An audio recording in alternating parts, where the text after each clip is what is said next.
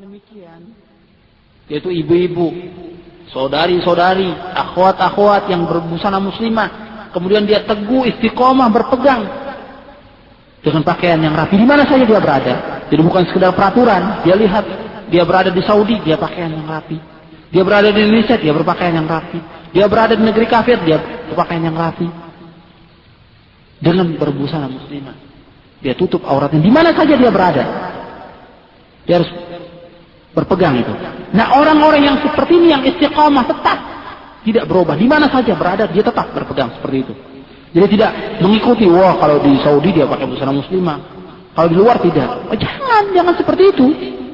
Atau kalau di saat dia kumpul dengan wanita-wanita di tempat pengajian dia pakai busana muslimah. Giliran dia keluar dia tidak pakai busana muslimah. Giliran dia masuk masjid dia pakai busana muslimah. Giliran keluar masjid dia buka. Tidak boleh yang demikian itu. Dia harus tetap di mana saja dia berada. Dia boleh buka di hadapan suaminya, di hadapan anaknya. Seandainya ada tamu laki-laki dia tetap berpegang. Dan memang di saat dia berpegang dengan yang seperti ini butuh kesabaran. Banyak cemooh, banyak celaan, banyak tantangan. Bahkan kadang tantangan itu, celaan itu bukan dari orang lain, dari saudara-saudara kita sendiri.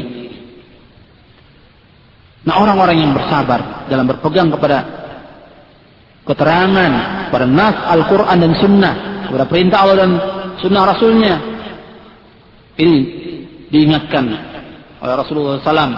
Rasulullah memberi kabar gembira.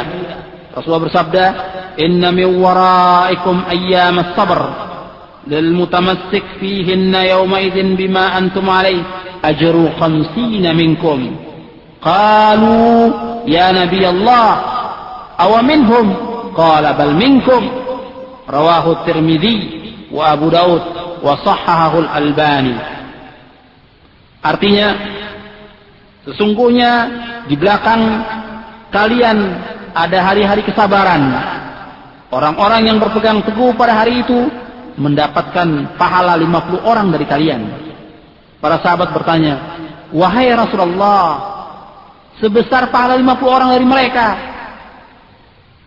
atau dari kami?" Nabi bersabda, "Bahkan dari kamu. Itu minkum, dari kalian." Jadi pahalanya itu sama dengan 50 orang sahabat, orang-orang yang berpegang teguh kepada sunnah Rasulullah SAW, kepada Al-Quran dan sunnah. Di saat sudah semakin banyaknya fitnah. Hadis ini diriwayatkan oleh Imam Tirmidzi dan Abu Daud, dan hadis ini derajatnya sahih sebagaimana disebutkan oleh Syekh Albani. Dan Rasulullah SAW juga mengingatkan tentang keadaan gharib umat ini, bahwa umat ini akan mengalami keadaan yang asing di tengah-tengah umat Islam. Di saat kita berpegang dengan Al-Quran dan Sunnah, di saat kita melaksanakan sunnah-sunnah Nabi, di saat kita menghidupkan sunnah-sunnah Nabi, di saat sunnah-sunnah Nabi sudah ditinggalkan oleh umat, kita hidupkan, kita laksanakan sunnah-sunnah ini, maka kita dianggap asing. Yang begini kita tidak usah khawatir. Karena Rasulullah SAW juga bersabda dalam satu hadis, "Innal Islama bada'a ghariba wa sayaudu ghariba kama bada fatuba lil ghuraba." Qila, "Wa man hum ya Rasulullah?" Qala, "Alladziina yasluhuna idza fasada an-nas." Rawahu Tirmidzi wa ghairuhu bi isnadin sahih. Rasulullah SAW bersabda, sesungguhnya Islam ini dimulai atau tersiar dalam keadaan asing dan akan kembali asing seperti permulaannya, bagaimana dia datang. Maka beruntunglah orang-orang yang asing. Rasulullah SAW ditanya, "Siapa mereka wahai Rasulullah?" Rasulullah menjawab, "Mereka adalah orang-orang yang saleh ketika manusia sudah rusak." Jadi mereka selalu dalam keadaan saleh, baik. Kata-kata yasluh, yaitu dia selalu mengislahkan, selalu memperbaiki orang yang lain. Dia memperbaiki orang lain. Dia selalu baik, istiqamah dan memperbaiki orang lain. Dia baik dan dia juga memperbaiki orang lain. Hadis ini diriwayatkan oleh Tirmidzi dan imam yang lainnya, dan hadis ini derajatnya sahih. Jadi perlu kita kesabaran dalam melaksanakan Islam ini.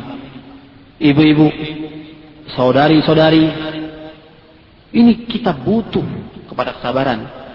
Juga kepada bapak yang mempunyai istri, yang sudah beristri, yang mempunyai anak perempuan, ingat, kita perlu sabar. Laksanakan ini. Celaan terhadap diri bapak, diri ibu-ibu, diri saudari-saudari dan akhwat-akhwat, serta keluarga. Anti semuanya. Jelas harus punya kesabaran. Memang banyak celaan dan cobaan. Di saat kita melaksanakan yang hak, banyak cobaan. Nah, sabar kita. Dan kesabaran ini akan mendapatkan kebahagiaan. Allah berfirman dalam surah Ar-Ra'd ayat 24, "Salamun 'alaikum bima sabartum, fa ni'ma uqbad dar." Salam sejahtera untukmu karena kesabaranmu, dan sebaik-baik tempat kembali adalah surga. Ini orang-orang yang sabar akan mendapatkan kebahagiaan dari Allah SWT. Bapak, ibu-ibu, dan saudari-saudari yang dimuliakan oleh Allah, terutama kepada saudari-saudari dan kepada ibu-ibu dan akhwat-akhwat sekalian. Kalau tadi saya bicara tentang masalah jilbab, masalah hijab yang harus kita taati dan wajib kita taati perintah Allah dan perintah Rasulnya ini. Maka di sini saya akan bawakan tentang syarat-syarat hijab syar'i itu. Syarat-syaratnya bagaimana? Jadi syarat-syarat hijab atau jilbab yang memenuhi syarat. Jadi bagaimana jilbab itu? Karena kita lihat banyak orang memakai jilbab dengan berbagai model. Di Indonesia ini banyak kita lihat orang-orang yang memakai jilbab dengan berbagai model, dengan berbagai bentuk. Yang mana yang benar? Mungkin kalau kita di Saudi kita lihat perempuan-perempuan itu sama semuanya berpakaian hitam di saat mereka keluar rumah. Tapi kalau di negeri lain kita lihat berbagai macam. Maka kita lihat bagaimana keterangannya syarat-syarat jilbab itu, sebagaimana disebutkan oleh para ulama dengan mengutip hadis Nabi SAW. Jadi mereka menentukan syarat-syarat jilbab ini, tentunya mereka mempunyai dalil, nas, punya keterangan.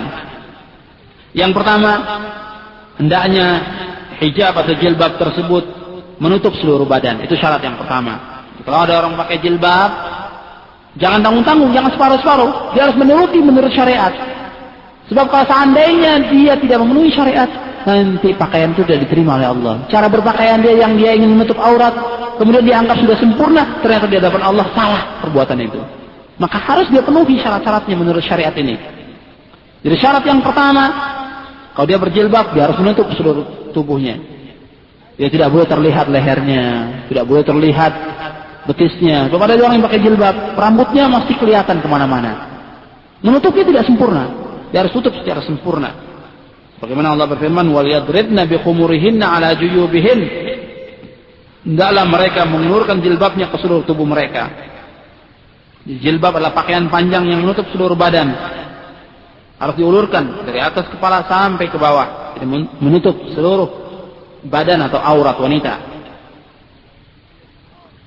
Nanti saya jelaskan lagi tentang masalah muka. Tadi sudah saya jelaskan bahwasanya tentang masalah muka ada dua pendapat. Ada yang menetapkan tentang wajibnya menutup muka itu. Tapi ada juga pendapat ulama yang mengatakan tidak.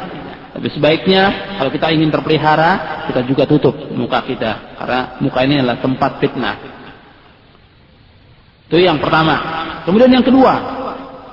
Syarat yang kedua, hendaknya jilbab itu atau hijab itu tebal, tidak tipis, dan tidak transparan. Karena maksud dari hijab adalah menutup. Dia tidak dikatakan menutup atau tidak dinamakan hijab kalau seandainya sampai tembus pandang atau tipis. Seperti yang disebutkan dalam hadis tadi, kasiyatun ariyat, berpakaian tapi telanjang. Karena ingat bahwa fungsi pakaian adalah menutup aurat. Maka jilbab itu tebal, jadi jangan pakai pakaian yang tipis. Kalau mau pakai jilbab, dia harus berusaha dengan pakaian-pakaian yang tebal. Ya tentunya kita cari bahannya, bahan yang adem, bahan yang sejuk, yang tidak panas, harus diusahakan. Dan bahan-bahan itu ada. Kemudian yang ketiga, hendaknya jilbab atau hijab itu bukan merupakan perhiasan atau pakaian yang menyolok, yang memiliki warna-warni yang menarik sehingga menimbulkan perhatian orang. Jadi jilbab atau hijab itu bukan perhiasan. Jadi jilbab dan hijab itu jangan kita pakai dengan pakaian-pakaian yang warna-warni seperti yang kita lihat di Indonesia, warna-warni pakaian itu. Jadi jilbab usahakan dengan pakaian-pakaian yang sebagaimana disebutkan di dalam hadis bahwasanya para perempuan mereka berpakaian dengan pakaian-pakaian yang seperti jelas disebutkan dalam hadis itu sud, mereka hitam pakaiannya. Nah, kita pakai pakaian ini tidak menyolok, tidak memiliki warna-warni yang menarik, yang tidak menimbulkan perhatian. Jadi usahakan pakaian itu adalah pakaian-pakaian yang tidak menyolok. Ya, usahakan hitam, bagaimana kita lihat di Saudi, mereka kalau keluar rumah dengan pakaian-pakaian yang hitam. Karena begitu. Para wanita dulu zaman Nabi, mereka dengan pakaian-pakaian yang hitam. Jadi warna yang gelap. Jadi wala yubdina zinatahunna illa ma dhahara minha, dan tidaklah menampakkan perhiasan kecuali yang biasa tampak darinya. Yang keempat, hendaknya hijab atau jilbab tersebut tidak sempit. Yaitu tidak sempit, tidak ketat, tidak menampakkan lekuk tubuh dan aurat. Jadi jilbab itu harus luas, lebar, sehingga tidak menimbulkan fitnah. Karena ini kejadian, banyak kita lihat perempuan-perempuan pakai jilbab, tapi ketat. Jilbabnya ketat, sehingga terlihat bentuk tubuhnya. Bahkan ada juga yang pakai celana panjang, pakai jeans, blue jeans. Nah ini nggak benar. Dia usahakan pakaian-pakaian yang panjang dari mulai atas kepala sampai ke bawah. Jadi pakaian yang panjang, jilbab yang panjang, yang tidak potong-potong. Ada juga yang pakai potong untuk pakaian bawah lain, atas lain. Usahakan yang panjang, sehingga tidak terlihat bentuk tubuh atau tidak membentuk tubuh. Itu yang keempat, syarat yang keempat. Kemudian yang kelima, tidak memakai minyak wangi. Jadi saat dia keluar rumah, dia tidak memakai minyak wangi. Jadi kalau seandainya dia mau pakai minyak wangi untuk suaminya saja, untuk keluar rumah tidak dibolehkan. Karena ancamannya jelas dalam hadis Nabi. Dalam riwayat yang sahih Nabi bersabda, Innal mar'ata idza ista'tarat famarrat bil majlis fahiya kadza wa kadza, yani zaniyah. Rawahu ashabus sunan wa qala Tirmidzi hadza haditsun hasanun sahih. Rasulullah bersabda, sesungguhnya wanita apabila memakai minyak wangi lalu ia lewat pada suatu majlis atau melewati laki-laki, maka ia adalah seperti ini dan seperti ini. Yaitu Rasulullah umpamakan mereka adalah wanita pelacur, penzina. Hadis ini diriwayatkan oleh ashabus sunan, oleh Abu Dawud, Tirmidzi, Nasai dan Ibnu Majah, dan hadis ini berderajat hasan. Tirmidzi hadis ini hasan sahih. Dalam riwayat lain Rasulullah bersabda, Innal mar'ata idza ista'tarat famarrat 'ala al-qaum liyajidu rihaha fahiya zaniyah. Rasulullah bersabda, sesungguhnya wanita bila memakai minyak wangi kemudian lewat pada suatu majelis perkumpulan melewati laki-laki agar mereka itu mencium baunya, bau minyak wangi yang mereka pakai, si perempuan, minyak wangi yang si perempuan pakai, maka ia termasuk wanita zina. Begitu kerasnya Rasulullah SAW mengingatkan perempuan-perempuan kalau keluar dari rumah dia jangan memakai wangi-wangian. Jadi wangi-wangian itu khusus untuk suaminya, bukan untuk ke pasar, bukan untuk ke sekolah, ke masjid saja untuk beribadah. Rasulullah katakan barang siapa yang memakai minyak wangi pulang, dia harus mandi seperti mandi janabat. Sampai begitu Rasulullah kerasnya. Ke masjid untuk beribadah kepada Allah, kalau seandainya dia pakai minyak wangi disuruh pulang oleh Rasulullah SAW. Untuk beribadah, apalagi ke tempat yang lain, seperti ke pasar atau ke kuliah atau ke tempat-tempat lain, jelas tidak dibolehkan. Beribadah saja kepada Allah, tidak boleh ke masjid itu memakai minyak wangi. Jadi pakai minyak wangi untuk suaminya, di rumah untuk suaminya, tidak boleh dia pakai untuk keluar. Itu yang kelima. Yang keenam, jilbab itu tidak boleh menyerupai pakaian laki-laki. Rasulullah SAW bersabda, la'anan Nabi SAW ar-rajul yalbasu لعن النبي صلى الله عليه وسلم الرجل يلبس لبسة المرأة والمرأة تلبس لبسة الرجل. رواه Abu Dawud dan Nasai. Nabi SAW melaknat laki-laki yang memakai pakaian perempuan dan perempuan yang memakai pakaian laki-laki. Dalam hadis yang lain, Nabi bersabda, "La'anallahu al-mukhannisin minar rijal wal mutarajjilat minan nisa." Rawahu Abu Dawud dan Nasa'i. Dalam hadis yang lain, Nabi bersabda, Allah melaknat laki-laki yang bergaya perempuan dan perempuan yang bergaya laki-laki. Jadi perempuan yang menyerupai laki-laki dalam pakaiannya, modelnya seperti perempuan-perempuan zaman sekarang yang kita lihat, begitu pula laki-laki yang menyerupai perempuan dalam pakaian, gaya bicara dan lain sebagainya. Ini dilaknat oleh Allah. Jadi dalam masalah seperti ini, setiap ibu-ibu, wanita-wanita, ini harus hati-hati. Kita jangan sampai terpengaruh dengan berbagai fitnah.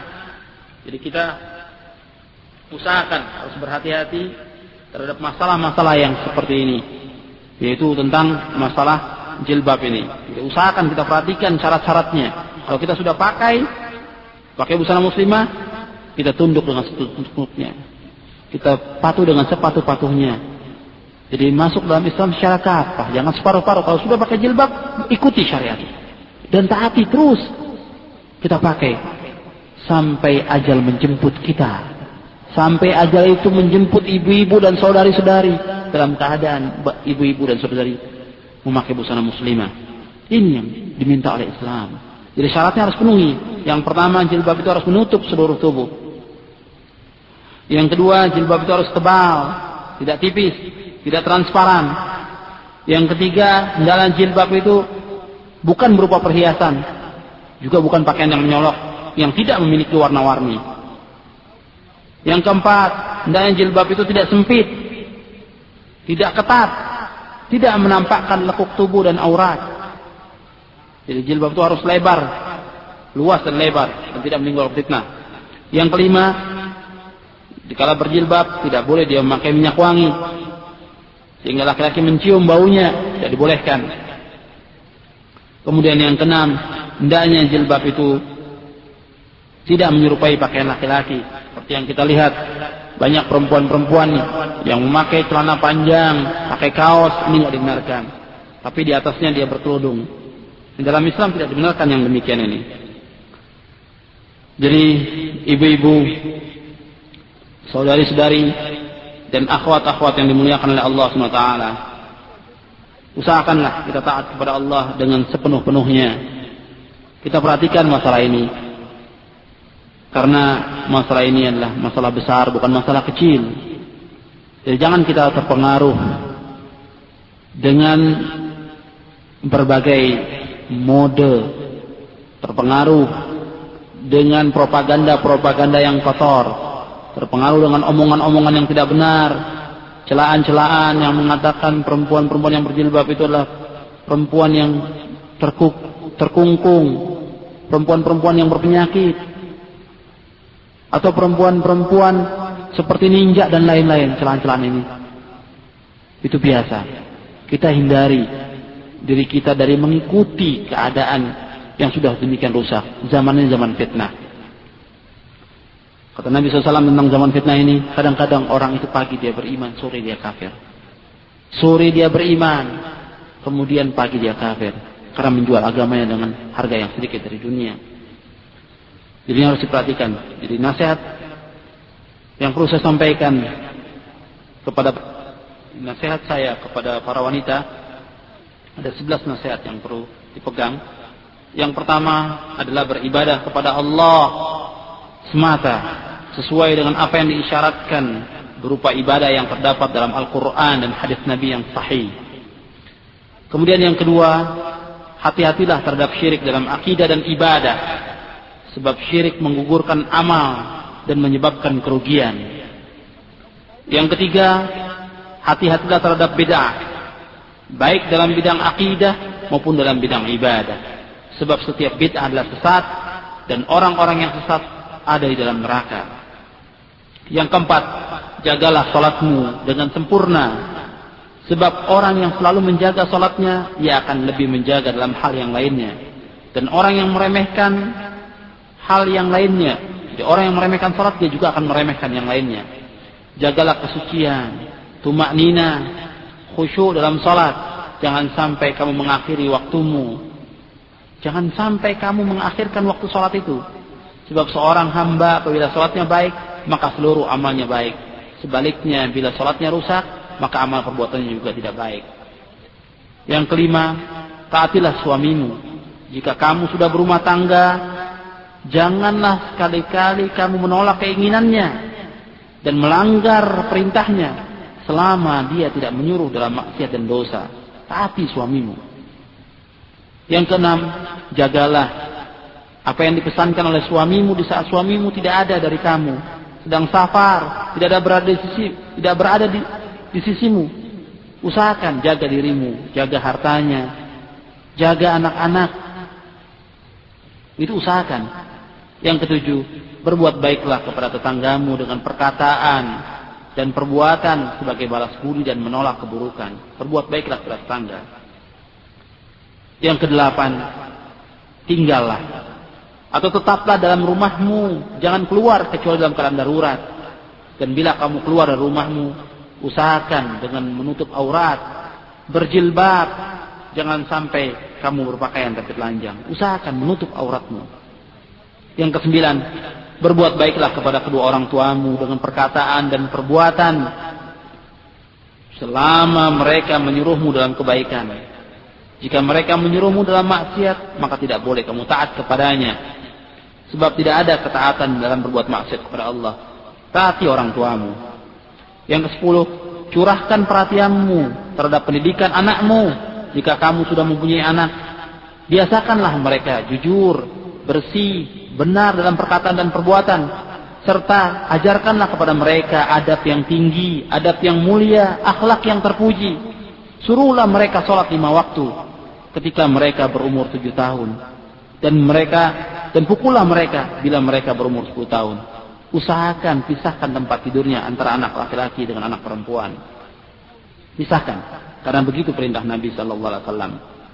Kemudian yang ke-11, perbanyaklah zikir, banyaklah sedekah, banyaklah infak. Usahakan biasakan berzikir. Ketika kita selesai sholat 5 waktu, zikir. Baca zikir pagi dan sore. Ada buku-buku doa dan zikir. Ada yang sudah jelas disahihkan. Bahkan kalau di sini dijelaskan di buku-buku tentang zikir-zikir yang saya sudah ada. Tinggal kita baca buku itu, kita amalkan pagi dan sore. Sebab dengan kita berzikir, kita selalu mengingat Allah. Kita banyak mengingat Allah. Dengan mengingat Allah, kita akan tenang. Sebagaimana Allah berfirman, ala bi dzikrillahi tatma'innul qulub. Ketahuilah, sesungguhnya dengan mengingat Allah, hati kita akan tenang. Jadi manfaatkan waktu kita. Banyaklah kita berzikir kepada Allah. Dan perhatikanlah nasihat-nasihat ini. 11 nasihat yang saya sampaikan kepada ibu-ibu, kepada saudari-saudari, kepada akhwat. Peganglah, camkanlah ini. Ini semua apa yang saya sampaikan ini ada nasnya, ada hadisnya, ada keterangan dari Al-Quran dan Sunnah. Maka ambillah, kita peganglah erat-erat. Mudah-mudahan akan membawa kebahagiaan bagi kita semuanya. Mudah-mudahan apa yang saya sampaikan bermanfaat bagi saya dan bagi saudari-saudari sekalian. Kita tutup dengan subhanakallahumma wa bihamdika asyhadu an la ilaha illa anta astaghfiruka wa atubu ilaik. Assalamu alaikum warahmatullahi wabarakatuh.